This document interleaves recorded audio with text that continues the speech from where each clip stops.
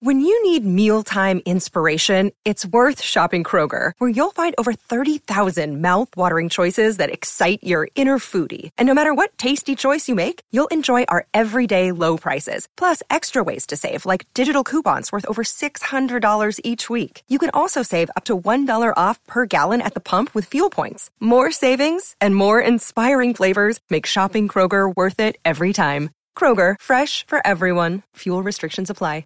Hey, Oregon State fans, we're dropping a National College Football podcast episode in this feed to see what you think. My name's Doug Maurice. I've covered Big Ten sports for 17 years. My co-host on this show is Shahan Jeharaja. He's a CBS Sports national writer based out of Texas.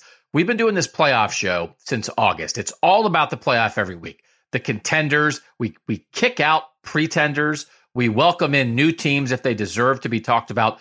And we talk about the best teams in the country in context of each other. Tell you what, like Oregon State, they're not quite there right now.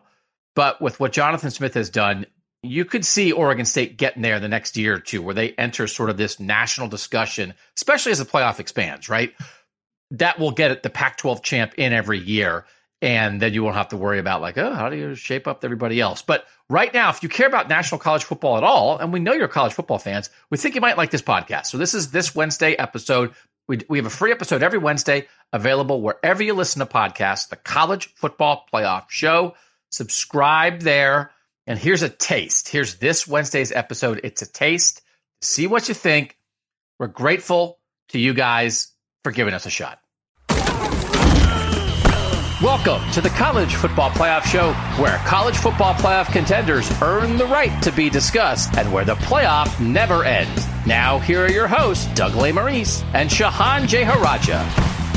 Thanks, you guys, for joining us. The rankings are actually here. We're recording this about 45 minutes after the final conference call with playoff committee Chairman Gary Barta. Shahan and I were both on the call. They didn't call on us. We think on us it's a conspiracy, we think, because they know nobody is more hard-hitting than the people here in the College Football Playoff Show. So we're going to talk a lot about the rankings that were released on Tuesday night.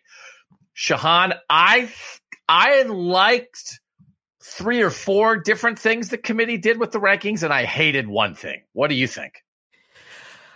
I like 2 things, one of which I'll say is ranking Georgia number 1, which is the biggest no-brainer in the world. And I hated almost everything else. Really? Okay. I will say, so we have 11 teams that as of right now are in our college football playoff discussion group. And here's where those teams wound up in the initial rankings. Number 1, Georgia. Number 2, Alabama. Number 3, Michigan State. Number 4, Oregon. Number 5, Ohio State. Number 6, Cincinnati. Number 7, Michigan. Number 8, Oklahoma. Then we get to number 9, Wake Forest, and number 10, Notre Dame, that we don't have in our discussion. They are both up to be potentially added. We did have number 11, Oklahoma State. We also have number 16, Ole Miss, and number 22, Iowa. And one of those two, number 16, Ole Miss, or number 22, Iowa, is getting kicked out at the end of this pod because they both suffered their second losses last week. So no surprise about that. But we do have to think about Wake and Notre Dame, not just because of what the committee did, Shahan, but just as we get to this point. And for those of you maybe finding us now for the first time, one of the things we always do is, should we vote teams into the discussion? We only talk about the teams that we voted into our own discussion. So Wake and Notre Dame, when I was going through stuff this week, and you just start thinking about who even still has a chance, because if you have 2 losses, you're kind of out. Wake being undefeated and Notre Dame with 1 loss, at least are in the handful of 12, 14 teams that are still at least theoretically there, which made me think maybe they should be in our discussion, because it's not that many. Anybody with 2 losses, I don't know what you would have to do to get into our discussion at this point, right? Yeah, it would be difficult. I mean, I think that there are individual cases where maybe you can see a path with 2 losses. I think conceivably, if Auburn were to go and beat Alabama and beat Georgia in the SEC title game, that's maybe a path. But that's probably about the level it would take for, at least for me, to think you have a legitimate shot. We can get into some of the surrounding stuff around that in a minute, but I think that, especially when you look at Iowa and when you look at Ole Miss, it's going to be really tough once you get to 2 losses. So someone's going to leave. We'll get to some of your questions, by the way, also later in the show, 817-442-6789, if you want to be a tech subscriber and get to ask questions of the show. All right, let's do this quickly then. I gave Wake and I gave Notre Dame. Let's do Wake first. Undefeated, just beat Duke 45-7. They are 9th in the actual playoff rankings. Shahan, I asked the texters, should they join our playoff discussion? And the texters said yes, pretty convincingly, 68% to 32%. So I'll put it on you. Do you think Wake should join? I feel like last week I might have mentioned all right, so Michigan State is kind of like this cage match or Hunger Games or whatever, where you're putting forth the tributes. Well, I think the ACC just put forth their tribute, and it's Wake Forest. And like you mentioned, they're number 9 in the poll. They've been very dominant, honestly, this season. Not a great schedule, which is the reason that they're ranked number 9 despite all the wins. But there are a couple of interesting opportunities, notably NC State somehow is ranked in the college football playoff rankings. That's a whole other conversation. But, so they do have an opportunity to pick up a ranked win. They do play at Clemson, at Boston College, at North Carolina, who aren't 3 awesome teams, but they are teams that are good enough that they'll still be considered, I think, decent wins. So I think that Wake Forest does deserve at this point to be in our rankings. So the only caveat to any Wake Forest discussion is I think if they go 13-0, they're still not getting in. There's a very legitimate chance, yes. That they would be behind so many other teams. They are at the bottom, right? I think they would be even behind 11-1 Notre Dame potentially. I think they'd certainly be behind undefeated Cincinnati. I think they'd be behind any one-loss champ of the Big Ten or the Big 12. Or if Oregon's a one-loss champ in the Pac-12, just because they have nobody that they can beat. But let's still put them in to talk about them, except we'll talk about them, but they have no path. They have no path to get in. Right. But I think that this is going to be a deal for a lot of these teams, right? I mean, we don't know right now whether Cincinnati has a path to get in. We don't know right now whether Oklahoma has a path to get in. But I think that what this ranking is about, what this group of teams is about, are teams that, in our opinion, can conceivably have a path to the playoff. It doesn't mean that they're going to do it. It doesn't mean that that path is going to open up. But I think that they conceivably have the path, which is winning the rest of their games and some stuff happening in front of them. I do think Cincinnati, I think, has a significantly better chance than Wake Forest just because of that Notre Dame win. But I'll let him in. I'm feeling bad right now, man. I'm feeling real bad. We have a Cincinnati discussion to have. I know. All right. Wake Forest is in. Notre Dame. What do we think about Notre Dame? Kirk Herbstreit on the ESPN broadcast said he thinks Notre Dame's going to run the table, get to 11-1. They have the loss to Cincinnati, so clearly they would be behind Cincinnati. They would need a lot of stuff to happen. They are, I think, ahead of Wake Forest, but they need a lot. But they still have only one loss, and I don't know that there's a very logical loss left on their schedule. The texters say no. We had Notre Dame in before. They lost to Cincinnati. We kicked them out. The texters say keep them out 78%. Shahan, what do you say? I'm actually going to say yes. I think that they have built their way back. I mean, we talked about after the Cincinnati game and after how bad they looked early in the season, this was not a very good football team, but I think that they've kind of found their mojo the last 2 weeks. They look pretty good against North Carolina, especially on the offensive side of the ball. Similar sort of deal. I do actually think that Wake Forest has a better path to the playoff than Notre Dame does. But I do think that the fact that Notre Dame's only loss at this point came against a team that will be right in that top 5 conversation at the end, I do think that that's going to give them some leeway. And one thing that you heard in the committee room and from Gary Barta was that they complimented Notre Dame's schedule, which I think only doubles down on this idea that playing a Power 5 team just looks completely different to them than playing even good group of 5 teams, right? Because they haven't played anybody who's actually that good outside of Wisconsin and Cincinnati, but I think that they're going to treat it differently because they're at least playing quote unquote Power 5 teams. All right, I'll let Notre Dame in too, partly because Notre Dame is so important to Cincinnati. I sort of want to talk about Notre Dame because Notre Dame is Cincinnati's life preserver. And the committee did one of those things where Cincinnati's like, hey, could you give me a hand, pull me up on the boat? And Gary Barta is shoving their head back in the water. But Cincinnati's still rocking along on that Notre Dame life preserver. So let's talk about Notre Dame in our discussion. We'll put them both in, even though the texter said no on Notre Dame. That brings us to 12 teams for now. But actually, it brings us to 13 teams for now. So we're going to max out at 12 for the first time in a while. but we're going to thin out then in the next couple weeks. We're at 13 right now. We're going to kick somebody out at the end of the show to get back down to 12 because we can't end the show with more than 12. Now let's get down to the brass tacks. Daniel asks from the tech subscription, what stinks the most to you guys? Shahan, what are you the angriest about with this committee right now? So I knew that Alabama was going to have a chance to be in the top 5, despite losing a game against Texas A&M, a Texas A&M team that also lost to Mississippi State. And I knew that they're going to have some implicit credibility. One thing we talked about in the preseason is that Alabama is the team perhaps with the most implicit credibility of any team in the country. Not even perhaps. They are. They are the team with the most implicit credibility in the country. And so to a certain extent, it almost doesn't matter what happens on the field because you just kind of assume that Alabama's good, right? And that's kind of how this whole, I mean, Florida got into the top 10 because they didn't lose that bad to Alabama, and Florida looks like a terrible football team right now. But when it came up and Alabama was the number 2 team in the poll, it's like, why bother playing football? Because what they've done to this point, they lost to Texas A&M, a team that is perfectly okay. Perfectly fine. They beat Mississippi State, and they put Mississippi State in the rankings for losing to Alabama, even though Mississippi State also has losses to LSU, who's terrible, and also to Memphis, who's 4-4 in the American Athletic Conference. Like, I don't know what to do with this information. What is this? They struggled at times against Tennessee. They didn't look very good against Florida. Like, at what point do the games actually matter when you're Alabama? Like, being in the top 5, fine. But compare them to a team like Ohio State, who has a much better loss and has looked more dominant outside of that. Compare that to a team like Michigan State, who didn't play a great schedule up until this past weekend, but then beat a top 10 team.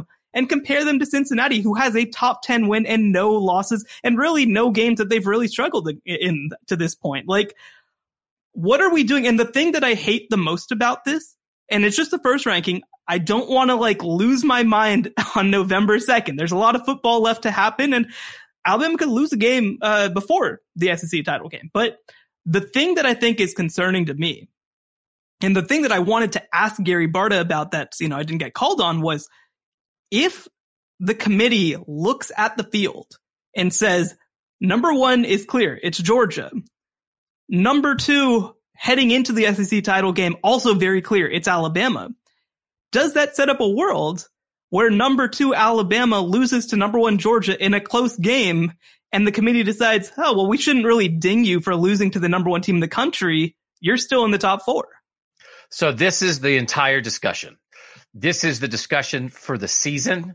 This is the whole deal.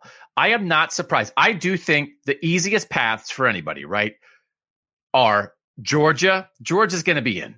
Then you have a 1-loss Big Ten champ, whether it's Michigan State or Ohio State or Michigan, right? You have Oklahoma as a undefeated Big 12 champ who they're going to rise in the rankings. They're 8th right now. We'll get to that, but they're going to rise because their 3 best potential wins are ahead of them in the last 3 games of the regular season, and Oregon winning out, right? If all that happens, then your 4 playoff teams are going to be Georgia. Alabama goes and loses to Georgia in the SEC title game. It's going to be Alabama, Oklahoma, Ohio State, and Oregon. Cincinnati needs either Oklahoma or Oregon to slip up because there's enough ways, I think, for a Big Ten, 1-loss Big Ten champ to be there, right? Or Cincinnati needs like a big upset in the Big Ten championship game. But basically, if those are your assumed 4 teams, Cincinnati needs one of those things to go wrong for Cincinnati to get in. And I think that was going to be the case almost no matter what, no matter where they were tonight. But now you have set up, what if one of those things goes wrong, and now Alabama plays a pretty good game against Georgia in the SEC championship game, and now the 4th spot comes down to 2-loss Alabama and undefeated Cincinnati. With what they did on both ends, Cincinnati 6, Alabama 2, they set up that conflict, Shahan, and that is a conflict that I have a lot of trouble with. Because what I was going to ask Gary Barta is, you keep saying Cincinnati beat number 10 Notre Dame, and all the rankings we use now are the committee's own rankings. They beat number 10 Notre Dame, and you say, well, who else did they beat? I was going to say Alabama has beaten number 16 Ole Miss and number 17 Mississippi State, a 3-loss team that you have ranked 17th. Who else has Alabama beaten? Because the other 5 Alabama wins, none of them are against FBS teams with winning records. So what are we talking about? I think they groupthinked their way into Alabama too, that somebody had an idea. And the other thing is, it's the metrics love Alabama. I was going to make a little formula, and then the stuff was so off, it wasn't worth it to me. Strength of record, Alabama's 4. Game control, Alabama's 2. FPI, which is an ESPN thing, Alabama's 2. FEI, which is an efficiency metric from Football Outsiders, Alabama's 2.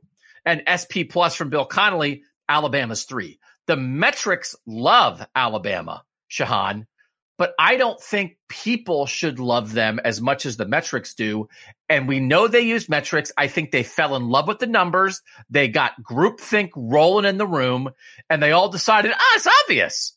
Alabama's obviously number 2, where it's not obvious to anybody that Alabama's number 2 except those 13 people. And the thing is, right, if you're going to go in with this idea, well, like the numbers love Ohio State too, generally, right? Like they have been one of the most efficient teams in America this year. And on top of that, they have a win over Penn State, and their loss is to Oregon, right? So like it's very comparable in that case to where, Ohio State and Alabama are kind of doing a similar thing, except for that Ohio State has a better loss and Alabama has, a slightly better win, right? So like, I don't know what the logic is behind this. And the thing is too, right? Because I look at Oregon at 4, and it also just feels so much like, well, we really like Ohio State, but we don't quite have enough reason to flip them with Oregon at this point. So we're going to move Oregon up, even though Oregon lost to Stanford, right? Like it just becomes this circular logic of like, well, these are the teams that we thought were good, so these are the teams that must be good. So these are the teams that we think must be good. So we're going to put these teams high. And the thing is, right, like, just to go back to Cincinnati for a second, one thing that we heard so much, especially in the UCF years, where UCF goes 2 straight undefeated regular seasons, which Cincinnati just, accomplished and is poised to accomplish again this year, right? The thing that we heard is, well, if you want to be in the playoff, you should have scheduled better competition. And this year, you have a team in Cincinnati scheduling an Indiana team that came into the year ranked. Now, they have not lived up to expectations, but they are a really good team that everybody expected to be a really good win for them. And they played Notre Dame, who's been better than we expected, being a top 10 team. And it doesn't matter, right? So like, we've all known forever that half the sport is eliminated from college football playoff contention when the season starts. First of all, we're learning that with Wake Forest, more than half the sport might be eliminated before the season starts. But the other thing, too, is that you're telling 70, 75 football teams that it does not matter how good your football team is. That's irrelevant. We don't care about that. It's about who we think might be good. And so I just, at that point, what are we doing here? It's like when I had sort of changed my mind on Cincinnati this year, so I assume the committee would too. I said, well, I opened my mind. I'm a curmudgeonly old Power 5 guy, and I opened my mind to Cincinnati. I thought they would too. It is very hard to wrap your head around the idea that Alabama lost to Texas A&M and it doesn't matter. If Alabama was undefeated, they'd also be number 2. So they have a loss that doesn't matter, and their best win is Ole Miss. Like, how can that be? How can that be that that's the situation? And they clearly, with Cincinnati, they mentioned it again and again. Cincinnati had been rolling people. Then 2 weeks ago, they play Navy. They win by a touchdown. Navy screws up everybody. You come out of Navy bloody and bruised, and it's hard to prepare for them. And Gary Barta even said that on the conference call. Well, we know it's a Service Academy option team. That's tough. They really are mad about Tulane playing with Cincinnati. They really are mad about it. But it was 31-12. They did win by 3 scores in the end. And by the way, you know who only beat Tulane by 5 in the opener? Oklahoma. So Tulane's 1-7, but they've kind of played with some good teams. They brought up the Tulane thing again and again. But then I would say again, Florida stinks. Alabama almost lost to Florida. Where's that? But it was absolute groupthink. And either somebody was afraid or unwilling to put the brakes on it. Because having been in that mock selection committee room. I know it's not exactly how it works, but you talk, and a smart person with a good opinion can sway the room. And you needed 1 out of 13 people to say, what are we doing here? What has Alabama really done compared to Cincinnati that has the Notre Dame win, compared to Michigan State that has the Michigan win? It's their own rankings. Michigan State and Cincinnati have better wins than any Alabama win. And that they put Mississippi State 17th with 3 losses. And this is the circular logic that kills you, Shahan. By the way, I hope everybody realizes the Wednesday pod now is just shouting. It's just shouting about rankings. All that previous football analysis, that's on the Tuesday pod for Apple Podcasts. Get subscribed. 75 cents an episode on Apple Podcasts. We'll do some smart stuff here too. Don't worry. We'll still be smart. They justify ranking Mississippi State 17th with 3 losses by saying, well, they beat Texas A&M. So beating Texas A&M, the fact that Alabama beat Mississippi State and Mississippi State beat Texas A&M, that's good for Alabama that Mississippi State beat Texas A&M because it justifies Mississippi State and makes their Mississippi State win better. But somehow it does not lessen the Texas A&M loss because they didn't say, you know what, Alabama lost to Texas A&M and Texas A&M lost to Mississippi State, which actually is the way that I would phrase that little circle. Can you believe Texas A&M lost to this dog team, Mississippi State? Not to be impressed that Mississippi State beat Texas A&M. They chose the way they wanted to view it when you could take the exact same thing and view it 180 degrees. They think that's a good loss to Texas A&M. Right. And this is the thing, right? You can read into these things any way that you want to, right? Because Mississippi State does have some good wins. They did beat Texas A&M. They did beat NC State, which is a win. Shouldn't be a ranked win, in my opinion, but it is a decent win. But the thing with all of this is that Mississippi State also lost to 2 terrible football teams in Memphis and LSU.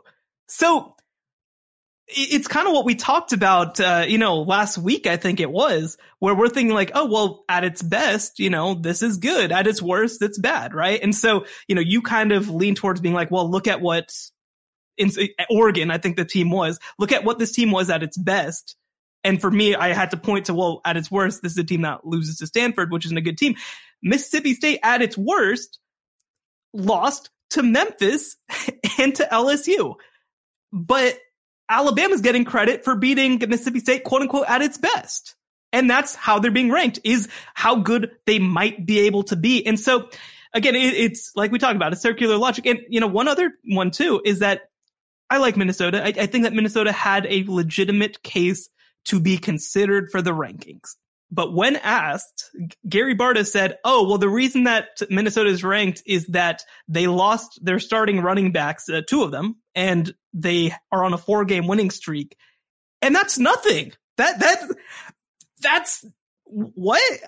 If your wins aren't any good, like that, doesn't that not matter? Right? Cause you know who's on an 8-game winning streak right now? UTSA. Like, that didn't matter.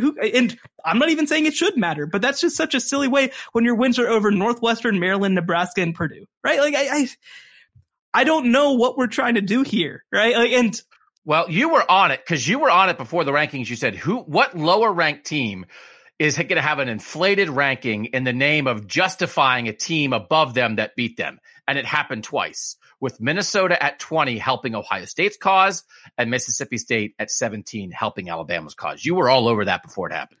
Yeah, and this is just something that I feel like we've seen before, right? Because people point to the top of the rankings, and I think at the top of the rankings, other than a case like Alabama, that's just insane. I think that the top 5 to 10 of the rankings tend to be the less interesting parts, because I think that the bottom of the rankings, kind of 15 through 25, is where the committee tries to make their case, per se.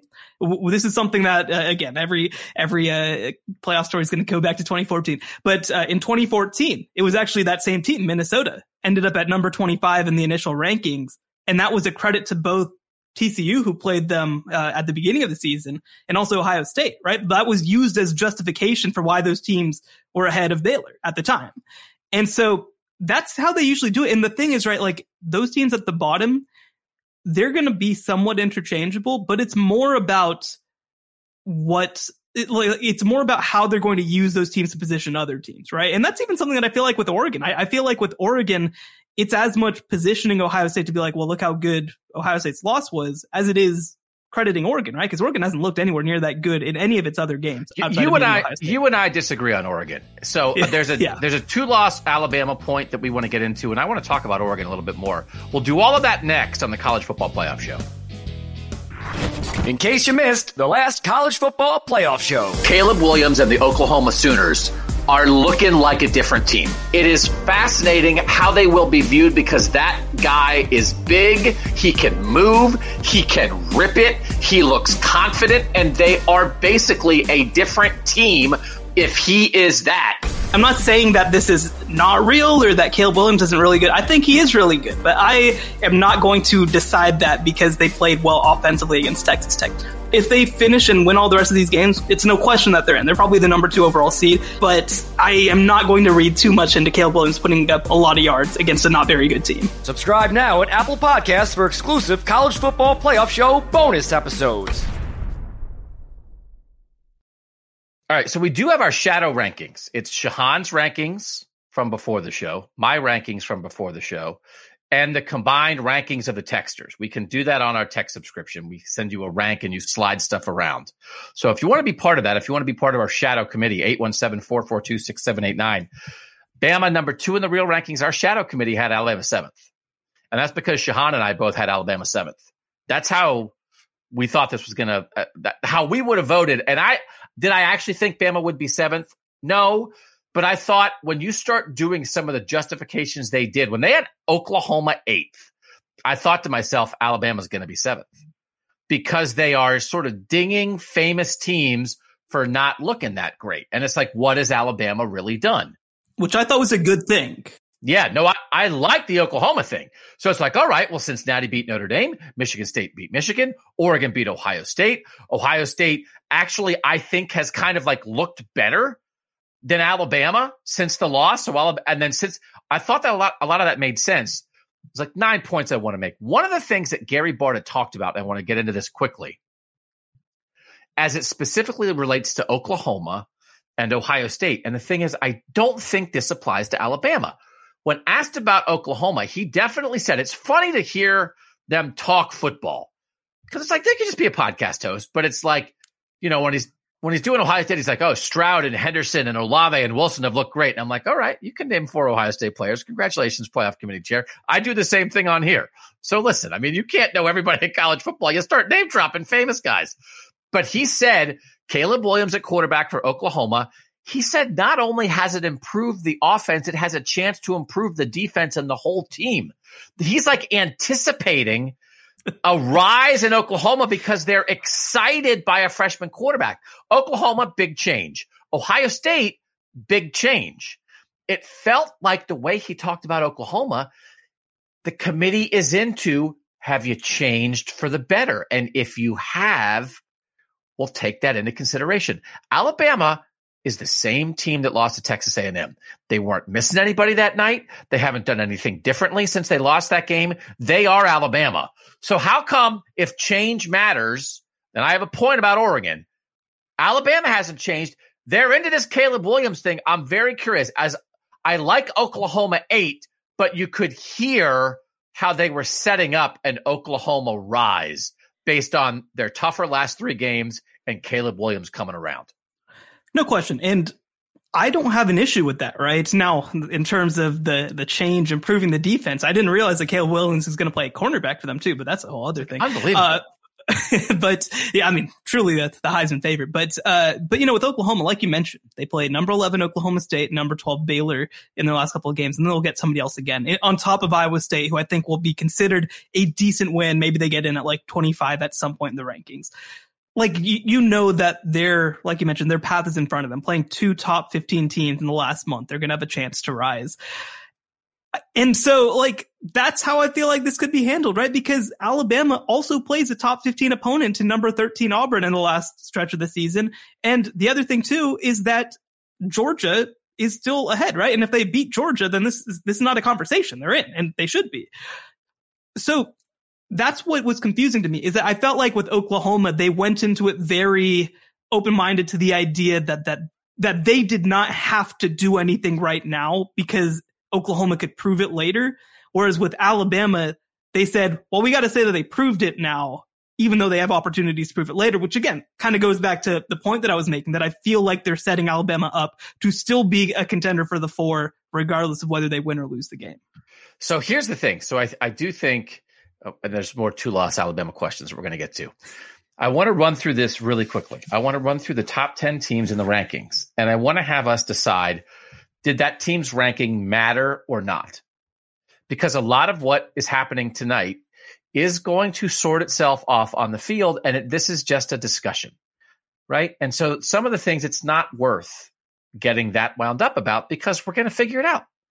We're going to figure it out, right? So Alabama at 2, I initially thought Alabama at 2 fit that, and now I actually think it doesn't fit that. But Georgia at 1, does it matter? Of course, Georgia was 1, but even if they were 5, it's like, well, if you win the SEC, it kind of doesn't matter where they were, but they're going to be number 1. The only reason that I think that it matters is that I think that it guarantees them a spot regardless of what happens in the SEC title game. If they were 4, I don't think it matters. But at the same time, that's the only way that it matters. 1 loss, Georgia is still in no matter what, I think, whether that loss happens in the regular season or happens in the SEC title game. All right, Bama at 2. Does it matter? Officially, our opinion on this is it does or it doesn't? For me, it does, because I do think that it can set up the idea that once they beat another top 15 team, that they still deserve to be in, regardless of having 2 losses. So Trey says if Bama gets in with 2 losses, it proves they really don't care about resume, just money. JJ says absolutely a 2-loss Bama is in. If they're solidly putting this version of Bama at 2 with no reservations, what are we talking about here? I like the idea of the committee, but Bama at 2 stinks. Bama at 2, Carl says, Bama at 2 losing in a close game to Georgia would not be good for Ohio State. It wouldn't be good for a lot of teams. They are at risk here, Shahan. The committee is at risk here because with everything that's happening with the SEC, with everything that's happened with the SEC, for the first, especially if they're in above any undefeated teams, for a 2-loss team to get in, losing in its championship game over an undefeated team has a win over an 11-1 Notre Dame team, for instance, it would threaten the sport. Is that too far? I think it would threaten the sport. The issue is, who's going to stand up for the little guy, I guess, right? Like, what are you going to do? Are you going to not accept national championships? Are you going to not try to play for national championships? UCF kind of had the ultimate act of defiance by just naming themselves national champions. And at the end of the day, it didn't really matter in terms of the broader picture of the sport, right? So I just don't see the most powerful people in the sport who really at the end of the day make these decisions making that kind of decision. But you don't think fans would revolt? Whatever that would mean. What does that look like? Right? I think that a lot of people would be very upset, and then we'd go into next year and it would happen again, and we'd keep coming back because we love college football. I don't know. I think the committee also would be aware of that. And I like to say, I think they try to really put in the teams they think are the best teams. But that would be stretching to prove their point of who the best teams are. We still really think this. And I think they might be hesitant to do it when it comes down to the moment, because you can do whatever you think now. And then when it comes down to the only time it actually matters, are you willing to do it? And that is a different calculus. It always has been. You see that sometimes rankings change from the penultimate week to the last week and nothing really changed. But teams moved around. And why did it move around? It's because it got real. So I don't know for sure that even if Alabama was positioned for it to happen, because they can always have that excuse. And in some ways, it's not an excuse. It's in the criteria. Conference champions. They can say, well, when nobody was a conference champion, we thought this. But then Alabama didn't win its conference championship. And Oregon did, and Oklahoma did, and Michigan State did, and Cincinnati did. And so Alabama's out. Like, Alabama's out. They have that justification in their back pocket whenever they want to use it. And if they don't feel like using it, they can just say, we were convinced Alabama was one of the 4 best teams.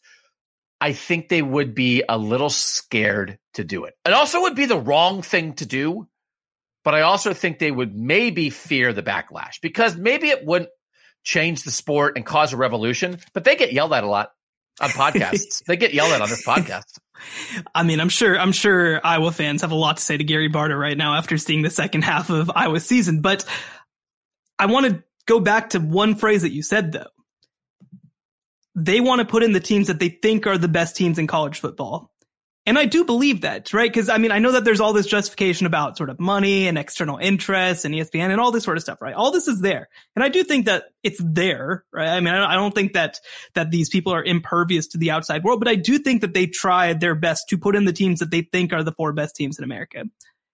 The issue is, though, if you think that Alabama is one of the 4 best teams in America, what can you do to prove that they're not, right? Like, you have to have a Clemson-like season, right? Like, you have to go 4-4 before you can really kind of truly believe that Alabama's not very good, because up until that point, you're just going to kind of assume that Alabama's good, right? I mean, I think that's one of the issues with this level of subjectivity, is that if you think that a team is good, there are a million ways to justify to yourself that a team is good, even if their resume does not show. And that's why I've always tried to lean a little bit further on resume and lean a little bit more on being open-minded.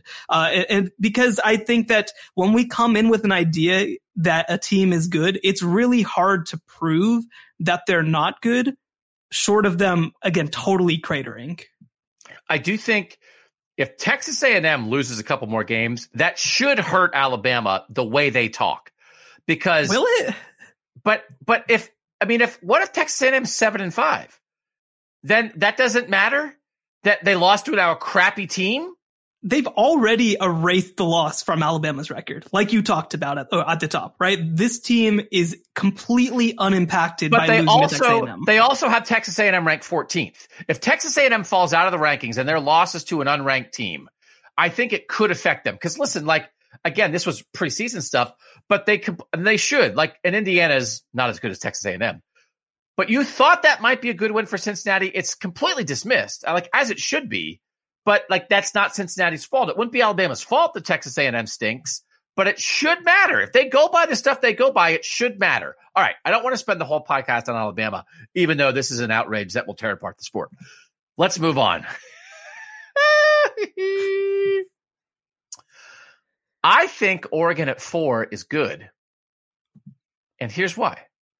We have seen in the past, and Gary Barta mentioned it in passing, that Joe Moorhead was out for the Stanford game. This came up a lot the year that Clemson lost to Syracuse with Kelly Bryant at quarterback, and he was hurt that game. And they excused that loss in a lot of ways. I think Joe Moorhead, their play calling is so fundamental to what Oregon wants to do. It's the reason they beat out Ohio State. If you list the 5 most important people to Oregon's win over Ohio State, Joe Moorhead's number 1. I think so. I mean, I don't think I'm out on a limb here. Anthony Brown, the quarterback, certainly had to make some plays, and C.J. Verdell had 170 rushing yards, but they gashed Ohio State with some specific play designs that Ohio State did not adapt to, and Oregon went back to it again and again and again. So to be like, oh, well, they lost to Stanford and Stanford stinks, they didn't have their offensive coordinator, who is one of the 5 most important people on their team. That, to me, you should consider that like you would consider a quarterback injury. I don't think that's unreasonable. And they didn't exactly say that, but I think that's reasonable. I think the UCLA and Fresno State wins are better.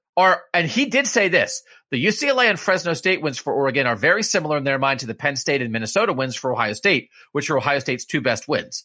So a lot of stuff is pretty even, Ohio State, Oregon, and then Oregon beat Ohio State. So they did definitely crack the door for Ohio State to get past them, but that's why they did it now. I like Oregon pulling Ohio State up more than Oregon pushing Ohio State down. Actually, I should say it's Ohio State pushing Oregon up instead of Oregon pushing Ohio State down. That say Oklahoma would be ahead of both of them. Or I understand I understand, I guess maybe Cincinnati. Now, I would still have Cincinnati ahead of them, but that's what happened here. Ohio State, if they think, well, Ohio State's probably playing so well, they're better than Cincinnati, but we better have Oregon up there too. That's what happened. I don't have any problem with Oregon at 4. And I like the way they got to it. And there's room for it to change. Oregon is not guaranteed to stay ahead of Ohio State, but they should be there now, and they are. So one thing that I'll say, I do not have an issue with sort of at least giving some context for the Stanford loss, but it wasn't a 1 week thing, right? I mean, they only beat UCLA by 3 points. They only beat Cal the week before with Jim Moorhead, by the way, by 7 points.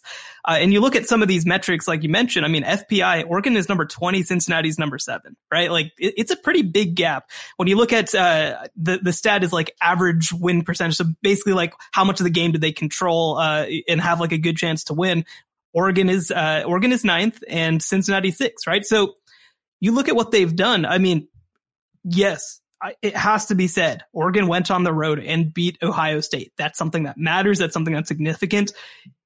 And you don't take away that win. But if you take away that win, I mean, Cincinnati and Oregon's cases are not that different, except for that. Well, and even actually you include it. I mean, because you do have another top 10 win against Notre Dame to kind of compare. Like, these are not extremely different cases, and Oregon has the loss to Stanford and the close performance against Cal, who's not that much better than some of the teams that we talk about, Cincinnati playing with their food, right? Like, I mean, this is a 1-win Cal team right now, unless they won last week, which I don't know.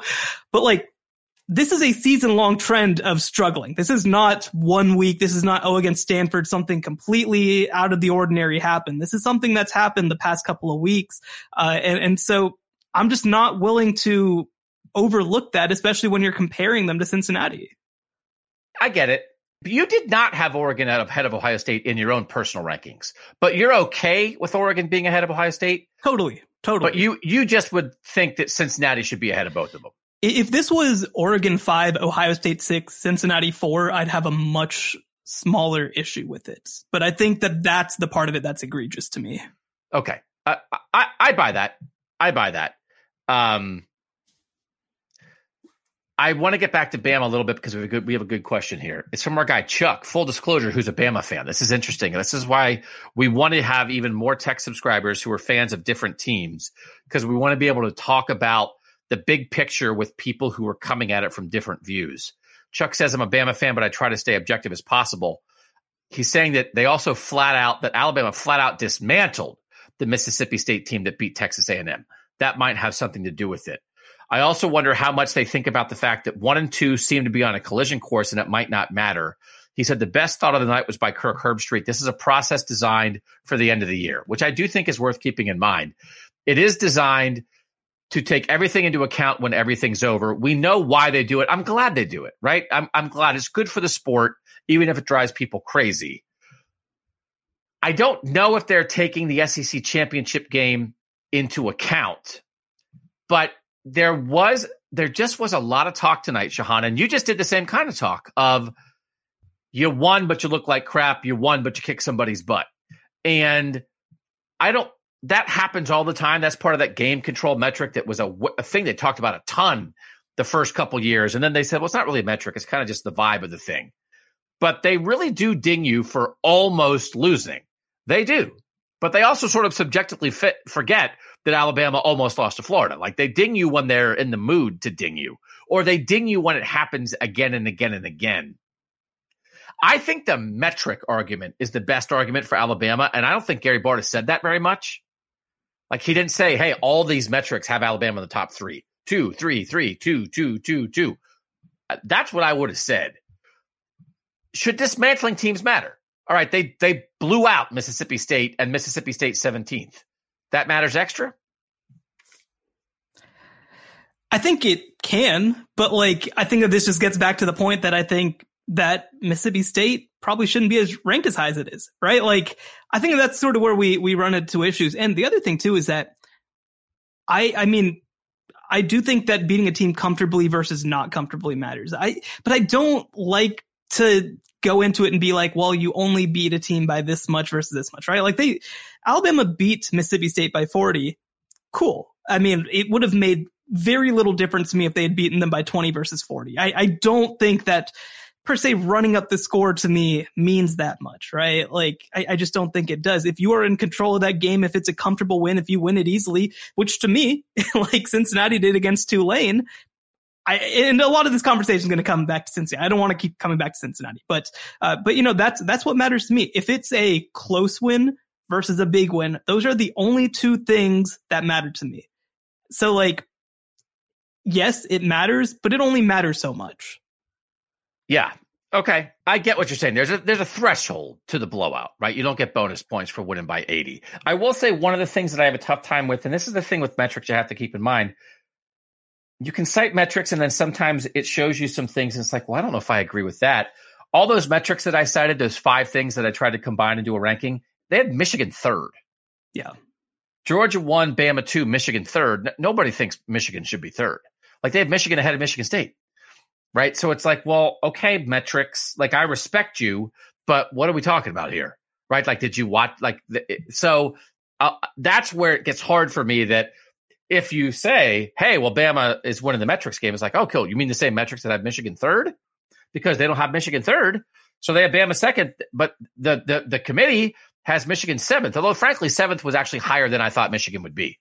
Yeah, no, and I didn't have a huge issue with Michigan being 7th. I mean, they lost really close against Michigan State, but I think to me, to point to one particular metric, right? Like the thing that's going to come up over and over and over and over again, especially when talking about Cincinnati, is going to be strength of schedule.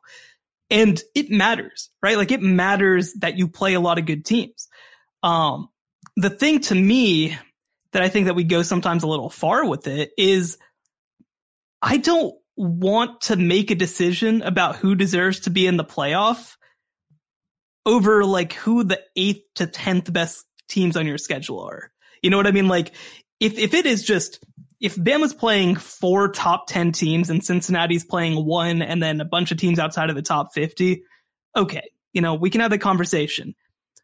But like, if it's just like, okay, well, Cincinnati's teams that they're beating are in the 60 to 80 range and the teams that Bama's beating are in the 40 to 60 range, like both those teams should win all those games, like right. It's substantially better, of course, but like at what point is it actually something that matters? You know what I mean? Like, and I understand, like, if Cincinnati, it doesn't look like they're going to get to play another ranked team because SMU and Houston are amazingly outside of the top 25 in favor of Wisconsin and Minnesota, but they might not get to play another top 25 team on their schedule. But it's like SMU and Houston are good football teams that I think most teams would be able to beat that are in this top 10 group, but like that are very comparable to other sort of middle to upper middle tier Power 5 teams. And I just think that sometimes we get a little crazy with it because it's like, oh, well, they played East Carolina, so they should be almost dinged for that, when we saw them play with one of the best teams in the country and go on the road and beat them by 2 scores. Yeah, Alabama has wins over 4-4 Miami, 4-4 Florida, and 4-4 Tennessee, and Cincinnati would beat all those teams. So like what is like UCF's 5-3 or whatever, and Cincinnati beat them. It's like, what's the, they really got, again, the Tulane thing really bugged them. Chuck also, our Bama guy, says, I think part of the Alabama ranking is that the loss to Texas A&M was on the road in a close game, and the Aggies have been on fire since that game, and plus it's Alabama. They've been built up with the committee. Dustin says, can I just say that I don't get why Bama is 2 unless you're factoring in the past and not just the season? I would be fine with them over Ohio State, but ahead of Cincinnati. Cincinnati hasn't lost and has a better win than Bama. That's the thing. That Notre Dame win, I can't believe it didn't matter more. The thing I will say real quick about Alabama or about Texas A&M looking awesome in their next 2 games is that they played Missouri and South Carolina. So let's just tap the brakes on that one. Yeah. All right. Eric does say, how is 5-3 Mississippi State ranked 17th? Is that purely like some Bama justification, right? There's nothing else. You were on it from the start. There's nothing more than that to that. I mean, I just can't imagine that the committee went into the room and was like, we're going to break down the intricacies of the Mississippi State LSU loss, right? Like, it just didn't happen, right? I mean, it didn't. And so for the committee to look at this and kind of, and they beat Kentucky, who I think is a fine and decent team this past week. They do have a win over Texas A&M, and we kind of talk about with Texas A&M that they're kind of also propped up a little bit for beating Bama. Like, it's just very circular. That's what it comes down to, right? I mean, this would not be the case if one of Mississippi State's losses weren't to Alabama. Like, I just don't think it would. And they have not looked in their other games like they are a truly top 25 quality team. They only beat Louisiana Tech by 1 point. Again, they lost to Memphis. They lost to LSU. I don't know. I just don't know. I wish I had better words to explain this, but I just don't know what other team other than a team that lost to Bama would get this kind of respect. I wish we did. Someone in one of the reviews said that we should add a third person to the show from an SEC perspective, and that would not be a bad idea. At a time like this, to have somebody, and not that they would necessarily disagree with us, because you can cover Alabama or cover the SEC and think that Alabama wouldn't be number two. But I do think just from that viewpoint of the world, I would be curious. We might have to try to grab somebody and have them be on the show at some point from the SEC. Lonnie says the committee provided ranking to justify the inclusion of two-loss Bama and to exclude Cincinnati. It's BS. Scott says for better or for worse, and I would argue that it's the better. The committee is not populated by robots. Precedent matters. Alabama had rightfully earned the benefit of the doubt, and Cincinnati has earned cynicism after watching Ohio State blank them 42-0 a couple years ago. I don't know. I don't agree with that. I hope they can shake. I hope the committee can shake. They say they do. Nothing else in the past matters. And so I'm not going to pretend that's entirely true, but I hope people aren't consciously thinking of it. I get it. Subconsciously, they're Bama. It's the greatest coach in college football history. I hope they're not consciously thinking that. Let's run through these real quick because we can't do a whole Bama show. So Bama, we do think it matters that they're 2. Michigan State is 3. Does that matter? Not especially. No, I don't think it matters either. Oregon 4. I think it matters a little bit because I think it shows that if Oregon runs the table, it's probably in. I think so. Oh, yeah, I'd agree with that. Because I think in a world like if Oregon was like 7, it'd be like, oh, man, they're dinging them extra hard for some of these close games. But they don't have great opponents left. But if they finish 11-1 with the Ohio State win, I think they're in. Ohio State 5, does it matter? Not really, because, again, I think that they're just going to be, at this moment until they play the bulk of the Big Ten, they're going to just kind of be attached to Oregon. Yeah, and I don't think anything much in the Big Ten matters because the one last Big Ten champ is in. So they have Michigan State's 3rd, Ohio State's 5th, Michigan 7th. Ohio State still has to play both those teams. So that it's going to shake itself out. And if they all sort of split and we get a whole mess, then we'll deal with that later.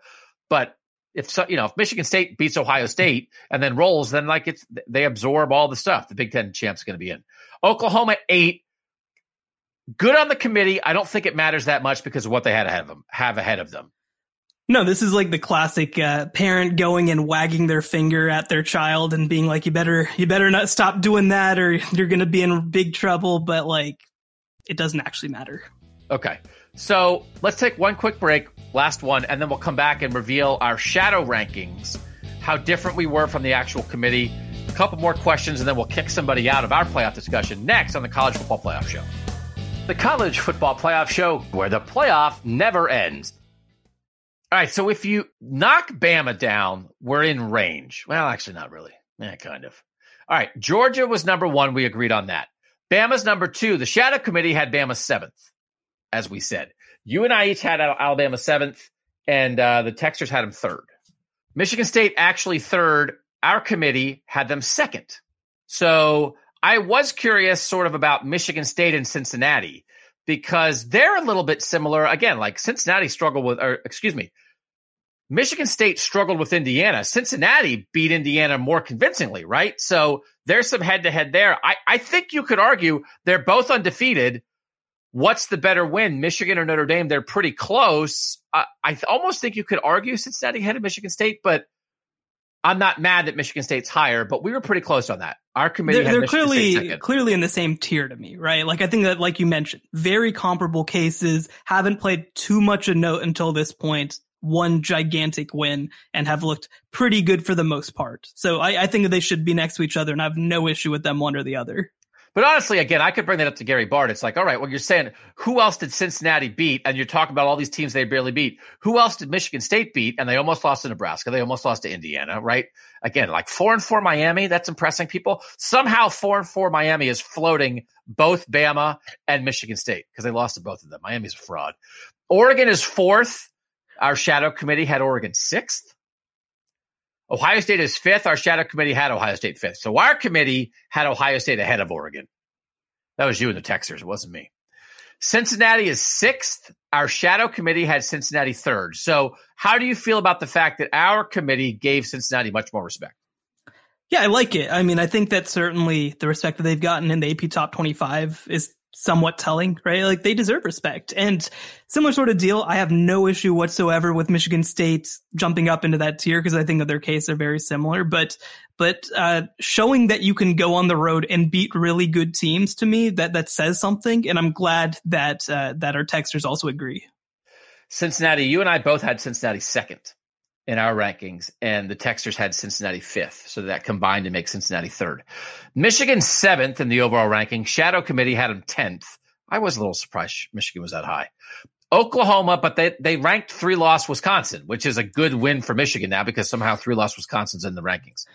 By the way, when we say that 3-loss Wisconsin's in the rankings, and we talk about head-to-head at the same time, hey, that's weird. Penn State has a head-to-head win and is also a 3-loss team against Wisconsin, unranked. I don't know. It makes sense, I'm sure. But Wisconsin is propping up both Michigan and Notre Dame because Wisconsin is like the best win for both of them. So they don't need to prop up anybody with Penn State. They need to prop teams up with Wisconsin. That's why Wisconsin's in. Oklahoma is actually 8th. Our committee had them 4th. And I think that is just being unwilling to go as far as the committee did and being surprised by it. Because I think Oklahoma is not that good. I still had Oklahoma 6th, and I thought that was low. You had Oklahoma 4th. The texters had Oklahoma 4th, right? So we have Oklahoma 4th overall. They're 8th. Why did you have Oklahoma 4th if you kind of like that they're 8th? I mean, I think right now, I'm almost trying to approach this almost like it's the end of the season, right? Like, I'm trying to approach this like it's my final rankings. I think that the committee kind of likes that they can send a message per se. Not that that's what they're trying to do. We can't get into their head, but I do think in practice that's what it's doing. I don't especially feel the need to do it. If the season ended today, I think that Oklahoma should be in the top 4, but certainly don't feel good about it. And I like the fact that they have to prove it in the next month. And then the end of the rankings, Wake Forest is actually 9th. We had them 8. Notre Dame is actually 10th. We had them 11.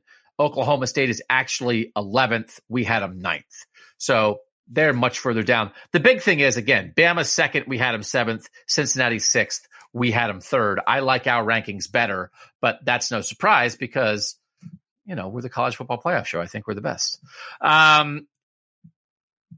Ross from Tampa says, why do you think they rank Bama 2? Is it conference bias?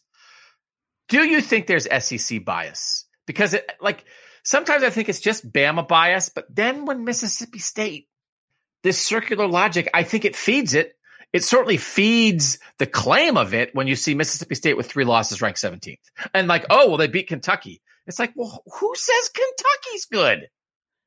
Right. I don't think, first of all, that there's any sort of explicit bias, right? Like, I don't think that anybody goes into the room and thinks that they're going to, post these SC teams, whatever. I do think that a lot of it is Bama bias. I do think that I'm very curious to see, and it'll be different because Texas and Oklahoma will also be part of the SEC, but I'm very curious to see a post Nick Saban Alabama and how they're treated by a group like the committee, because they have a lot of implicit credibility like we've talked about, and they deserve it. They're a really good team. I think another thing that plays a big part in this, and again, this is more of an implicit thing than an explicit, is I think we've talked about before, recruiting rankings play a big part, right? Like, when you see a team being a top 5 recruiting type team, you just assume that they must be pretty good, right? Like, you see Texas A&M recruiting at a top 5, top 10 level. Oh, well, that must be a really good team. And most of the time that's true. And the SEC has far and away more good recruiting teams than any other conference, right? Michigan does not recruit like most of the SEC. Michigan State obviously does not recruit like most of the SEC. And so I think that there is a level of thinking, well, they could get any players that they wanted. They pull players from the most talented parts of the country, so they must be good. So I think that there's a little bit of that. So I think it's mostly Bama bias and teams that play Bama, but I definitely will be curious when the day comes, which, 30 years from now when Nick Saban finally retires, to see kind of how things get treated after that. I will say one of the other things, I was just curious about certain teams, how they'd be ranked against each other. I asked the texters to predict, not what they would do, but what they thought the committee would do. Predict Oregon, Cincinnati, Oklahoma, and Ohio State, what order they would be in. The texters predicted Oklahoma, Cincinnati, Oregon, Ohio State. And it was actually Oregon, Ohio State, Cincinnati, Oklahoma. So they thought Oklahoma would be the top of those four teams. Oklahoma was at the bottom. They thought Oregon would be third. Oregon was first. So that was how confused people were about what this committee was going to do. We'll do this last question from Chris before we kick somebody out of this playoff discussion. And I do think it's a good question, and we can run through it very quickly. Chris has been asking a lot of good questions. Has your opinion changed on what teams control their own destiny based on these rankings? So let's just run through the top teams in the rankings and say, does the team control its own destiny or not? Which just means win all your games and you're in. Georgia, control its own destiny. Yes. Bama, control its own destiny. Yes. Michigan State. Yes. Oregon. That's one that I would say changed for me. I thought that they might not, but it seems like they will. I think 95%. I mean, that win over Ohio State is quite a hammer. So I'll say yes, but it's a softer yes than some of the others. Ohio State. Yes. Cincinnati. No. No. Michigan. Yes. Oklahoma. Yes. Wake Forest. No. So now we're into all no's. Notre Dame, no. Oklahoma State. It's interesting. If they run the table, they're the one-loss Big 12 champ, and they've beaten Oklahoma twice. They are closer to controlling their own destiny than Notre Dame or Wake Forest are. They might be closer to controlling their own destiny than Cincinnati. It's pretty close. I do think that they might be just on the outside kind of because of that implicit credibility thing with Oklahoma. So maybe if you beat Oklahoma twice, maybe Oklahoma falls to number 22 and it doesn't look like quite a good win at that point. But the flip side is you do also have a win over Baylor, and Baylor's number 12 right now, and they could potentially finish, even if they lose to Oklahoma, as a top 15 team. So there's going to be opportunities. I do agree. They're probably around the Cincinnati boat of controlling their own destiny because they still can go 12-1 and win the Big 12. I will say in the end, we have 7 teams that definitely control their own destiny, and that actually can't quite be true because if Bama beats Georgia, and we're saying Bama controls its own destiny, if it wins out, they're in. And we know Georgia's in if they lose to Alabama in the SEC title game. Then you have the Big Ten champ, Oregon and Oklahoma, that we all say control their own destiny, but those 3 teams would be left fighting for 2 spots. True. So, but I still am okay saying it because I think you control your own destiny in a realistic kind of view, that not all the stuff that possibly could happen perfectly is going to happen. All right, let's kick somebody out. The choices are the teams that lost last week to suffer their second loss. 6-2 Iowa, 6-2 Ole Miss. Iowa lost to Wisconsin, got rolled. Ole Miss lost to Auburn. Lane Kiffin looks sad. Shahan, who do you think we should kick out? Since beating Penn State, Iowa has been outscored 51-14 in its last 2 games against Purdue and Wisconsin, which, by the way, Purdue got into the top 25 after beating Iowa, which is hilarious. But, yeah, it's Iowa. Purdue also cited in Minnesota's super hot 4-game win streak. They beat Purdue. Without their running backs, man. Without their running backs. But their running backs aren't coming back. That's credit. It's not like they lost these guys, but they're going to come. It's they lost their best players. That's why we ranked them. That's not a good thing. So, yeah, I've been wanting to kick out Iowa. I can't believe they're still in it. I'm definitely Iowa. The texters, definitely Iowa. 80% say Iowa is out 20% said Ole Miss, but Ole Miss, you're on the clock for next week, baby, because we kick somebody out every week. All right, Iowa's out. That gets us down to 12. We have our group of 12 that we talk about, and we now have the rankings to go by. There was a lot of shouting. If you just are joining us for the first time, there's more shouting than usual. I mean, I shout, but that was more than normal, right? You got us right off of the committee ranking, guys. You got us right off the conference call and not getting called on to, which, so that gets our blood pressure up.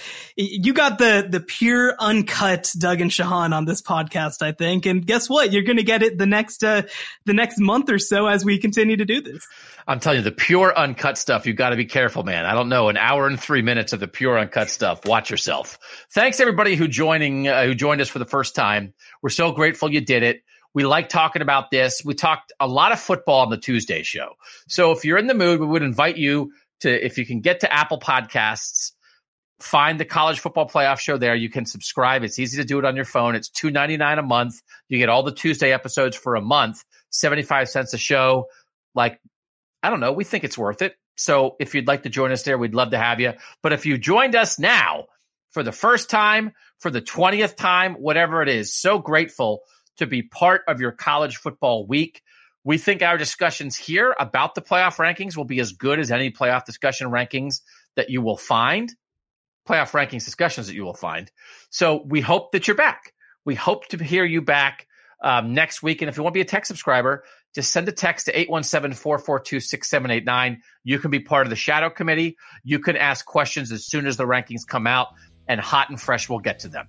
Thanks to you guys again for listening. For Shahan Jeharaja of CBS Sports, I'm Doug Lesmerises, and that was the College Football Playoff Show. The College Football Playoff Show, where the playoff never ends. All right, fans of the Beavers, thanks for hanging in this long. Again, the College Football Playoff Show available wherever you listen to podcasts. Thanks so much for listening to this one, and we hope we catch you in the College Football Playoff Show feed next week.